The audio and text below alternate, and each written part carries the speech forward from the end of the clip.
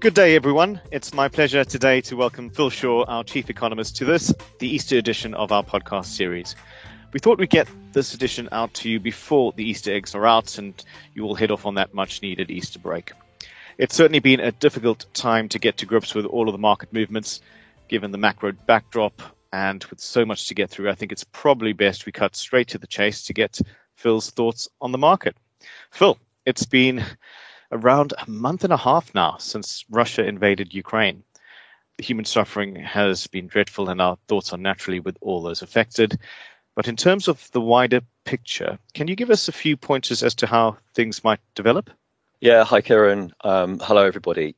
Yeah, absolutely. I think if we dial back to the end of February, I think, despite the continuous huge build-up of troops on the Ukraine border, Russia's invasion came as a shock to many people, and it's been similarly difficult to work out exactly what Russian President Putin's precise objectives are. And it's largely felt that if his troops were successful in capturing large tracts of the Ukraine, which to be fair, they don't seem to be able to, Russia looks unlikely to be able to hold that territory. So on the back of that, really, there seems to be an implied assumption that the end game will be some sort of compromise.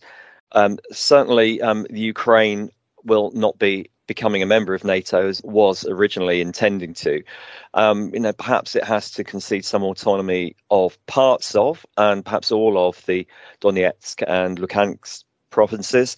I'm not sure exactly how that's going to unfold. The timing of this certainly is very uncertain. Russia would have to accept some sort of Ukrainian EU membership, and questions are: could Ukraine recognize Russian control of Crimea? That doesn't look likely at the moment, but anything could happen. I guess there's a lot of uncertainty. Putin recently poured cold water on hopes of an agreement. So if we do get substantial progress in the negotiations, we wouldn't expect that soon. So can hostilities on the scale be maintained indefinitely? Well, certainly hope not.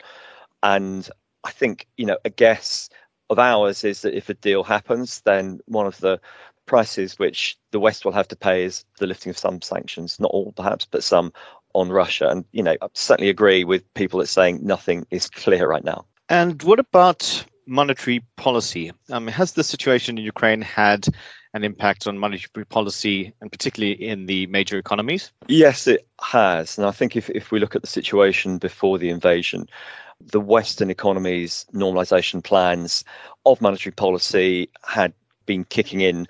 And so in various economies, rates had gone up, and there were at least plans to shrink QE, to shrink the balance sheets of the central banks, i.e. reverse some of the QE that had been put out there. In the Eurozone, those objectives are somewhat lagged, but it's the same sort of process. So those were the plans before the invasion. In many senses, that was good, because it meant that the COVID crisis was coming to an end and we could get away from those emergency policy settings. Also, central banks were dealing with already higher inflation thanks to a rapid burst of demand and the various supply chain problems. Now, with respect to the effect of the Russian invasion of Ukraine, most obvious and direct effect is on commodity prices. That's particularly clear in the oil and gas sectors. And in economic terms, that worsens the trade-off in most areas, i.e. slower growth, higher inflation.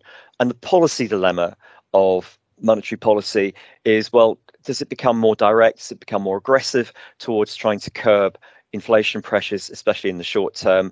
Or does one take the view that the slowdowns in those economies will result in inflation falling over the medium to longer term? That they're not easy questions to answer. And perhaps in some jurisdictions that's easier. In the US, where arguably America is a little bit more detached from these effects, it's easier to justify more aggressive monetary policy, particularly as you could argue that the US was behind the curve in tightening policy for several reasons. In the UK, we've already had momentum towards tightening. As we know, we've had 3 successive hikes in the last monetary policy meetings. And actually, the UK has been more aggressive than any country in the G10 on tightening policy. Perhaps in the short term, Canada will change that picture a little bit, but you get the picture. In the UK, we've just had a 54% jump in the energy price cap, and that will have a big effect on household budgets in aggregate. And it will slow down demand because once households have paid more money for the essentials, they have less to pay for discretionary items. And it's really hard to calibrate how much that slows inflation down over the medium term. And it's also possible that commodity prices over the next year or so fall sharply. So there's a lot of uncertainty about where inflation is heading. In the Eurozone, it's trickier still. The recovery is more fragile. There are closer trade links with Russia. Germany, of course, is very dependent on Russian gas. So what should the European Central Bank do? Should it accelerate normalization plans? Remember that the ECB is still conducting QE, or should it stop QE quickly and start hiking in the third quarter of the year? Now, the account or the minutes of the March meeting published recently showed a big dilemma. And in fact, Governing Council members were debating whether the Ukraine situation was inflationary or disinflationary. So even the European Central Bank is trying to debate this subject. Great, Phil. I mean, I'm very curious to get your views on how the market or the interest rate markets have judged the situation. I mean, you did mention America on a kind of steeper path. There are currently now 50 basis points worth of hikes priced in for each of the two next Fed meetings, roughly. And in the UK, it's 25 basis points for each of the next two meetings. Are the markets expecting too much tightening? Yes, we are of the view that markets are panicking a little bit, and it's a bit for those of you that are my vintage, perhaps you will remember the big interest rate market panic of 1994. There does seem to be some analogy here. It's possible that the Fed hikes the Fed funds target by 50 basis points at its May meeting. We've just had a reasonable print on the CPI for March, but if you take the next 8 or 9 months in aggregate, then do we think that we're going to get to a Fed funds target range of 2.5% to 2.75% by the end of the year? That looks too steep, particularly as the Fed aims to shrink its balance sheet by perhaps $95 billion per month, which could, according to Fed estimates, be the equivalent of 1 or 2 25 basis point rate hikes. In the UK and the Eurozone, similar views. I think in terms of the UK, we actually think that the Bank of England will not raise rates in May, and we think there will be 2 25 basis point or quarter of a point hikes by the end of the year, not another 6, which is effectively what markets are pricing in now.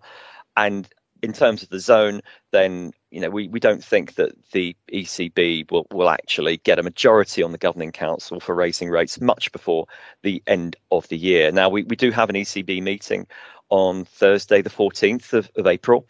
But although that'll be interesting, it looks as though the June meeting will be a lot more critical in steering the path of monetary policy. And before we turn our attention to FX markets, which is my area, are there any other read-throughs for the global economy from the situation in Ukraine?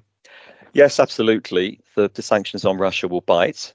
Someone asked me not long ago when was the last time that I bought a good or service from Russia, and clearly not many people do that very often. But of course, commodities are inputs from Russia that go into goods available in the UK and elsewhere in Europe. So, for example, palladium from Russia is a major component in catalytic converters in cars, and potash, another big Russian export, goes into agricultural fertilizer. So I think when you sort of dig down and look at those inputs and those trade links, it shows you the degree to which the world is globalized. And I think it's a good reminder that the world economy is perhaps not as seamless on trade links as it was in the past. So turning our attention then to foreign exchange markets for a second, we often talk about risk-off, risk-on trading and the movement to safe haven currencies in a risk-off environment. However, there is the added conundrum now of having high inflationary environment to deal with and rising interest rates. I mean, we saw US CPI inflation year on year reaching a staggering 8.5%. What does this actually mean for currencies? Are there many FX market implications? Yes, there are really, in the sense that you've got a big rise in terms of US interest rate expectations, and more so than in other jurisdictions. And that interest rate support is helping the US dollar. Now, it's quite an about turn, because 2 or 3 years ago, some people were talking about the dollar losing its international reserve status, and clearly that hasn't happened. But if interest rates are a key driver and if markets are perhaps pricing in too much tightening and a repricing to something which we would see to be more realistic occurs, then the natural implication is that you would expect the dollar to give up some or all of its recent gains. And that certainly is our central view. We don't expect sterling, for example, to end up on the other side of the 130 side against the US dollar over the medium term. We do feel that the sterling will get a leg up perhaps at some point during the second half of the year. We can't talk about FX markets in this environment without talking about commodities. What are the implications for energy supply in major economies? Does Ukraine and everything that's going on halt the trend away from hydrocarbons? Doesn't really. There's clearly a big energy gap at the moment because of the situation with Russia, and that's even without any bans on Russian gas. So clearly that energy supply is being dealt with in two stages. Number one, plug the gap with almost anything that you can as quickly as possible. And Western governments have been even courting Venezuelan President Maduro to try and get some Venezuelan oil flowing again. But longer term, it's really given an extra boost to try to decarbonize Western economies. For example, in the UK, we had the energy security paper not long ago, which envisages a big expansion of offshore wind farms and also nuclear power. But certainly the short term is let's try and manage the transition by just plugging that gap however we can. Before we close, shall we just quickly have a quick look forward and talk about what's going on at the moment? So are there any takeaways from the first round of the French presidential elections? And I'd also love to get your thoughts on the local elections in the UK on the 5th of May. Is there anything more important that we should be keeping an eye on with regards to those elections? Yes, certainly. I think the first comment on the French elections is that the polls were pretty good. And actually, Emmanuel Macron's ended up with a bigger lead after the first round than he did 5 years ago. But that can be misleading. What's more important is the various dynamics which will result in the likely showings in the second round. The surprising thing, if anything, was how well the far left Mélenchon did in the first round. And a critical factor is the extent to which his anti-establishment voters do actually vote for Macron, and how the Macron-Le Pen split bears out. And if it turns out that Le Pen gains in the polls between now and the second round, then expect further downward pressure on the euro. With respect to the UK, the 5th of May local elections were going to be a verdict on Partygate, really. And although it looks as though the Prime Minister is going to be served with a fixed penalty notice for breaking the rules, more important things have happened with obviously the situation in Ukraine.